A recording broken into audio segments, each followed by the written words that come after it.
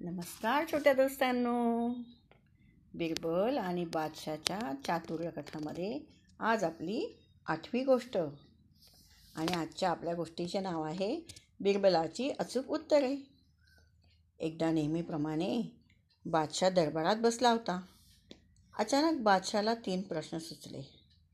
बादशाने त्याची उत्तरे दरबारातील लोकांना द्यायला सांगितले. त्यातला पहिला प्रश्न होता, मुलगा कोणाचा चांगला. दुसरा प्रश्न होता, दात कुणाचा चांगला. आणि तिसरा प्रश्न होता, गुण कुठला चांगला. सगळे दरबारी विचार करू लागले, आपापसात चर्चा करू लागले. त्यातील एकाने उत्तर दिले, महाराज, मुलगा सगळ्यात राजाचा चांगला असतो आणि दात म्हणाल तर हत्तीचा चांगला असतो आणि गुणांमध्ये विद्या केव्हाही मोठी असते.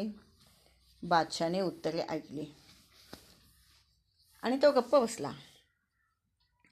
त्याने विचार केला, आत्ता बिरबल असता तर त्याने नक्कीच काहीतरी वेगळी उत्तरे दिली असती. असा विचार करून बादशाने बिरबलाला बोलावणे पाठवले. बादशाच्या आज्ञेप्रमाणे बिरबल दरबारात हजर झाला. बादशाने त्याला तेच प्रश्न विचारले आणि मग बिरबल उत्तरला, जहांपना, पहिल्या प्रश्नाचे उत्तर म्हणजे मुलगा सगळ्यात चांगला हा गायीचा पुत्र असतो.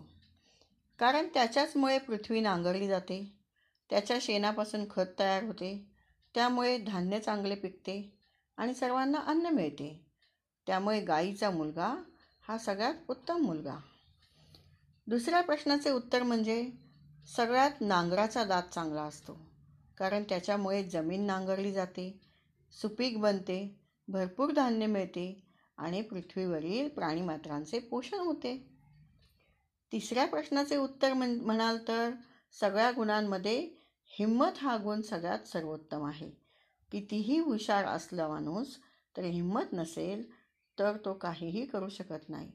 म्हणून तो जरी विद्वान असला तरी तो काही करणार नाही, कारण त्याला हिम्मत आवश्यक असते. विद्याधन हे सर्व धन प्रधानम असे असूनही हिम्मत नसेल तर त्याचाही काही उपयोग नाही. बिरबलाची ही अचूक उत्तरे बघून बादशाह आणि सर्व दरबारीसुद्धा खुश झाले. आहे की नाही छान गोष्ट. शुभरात्री.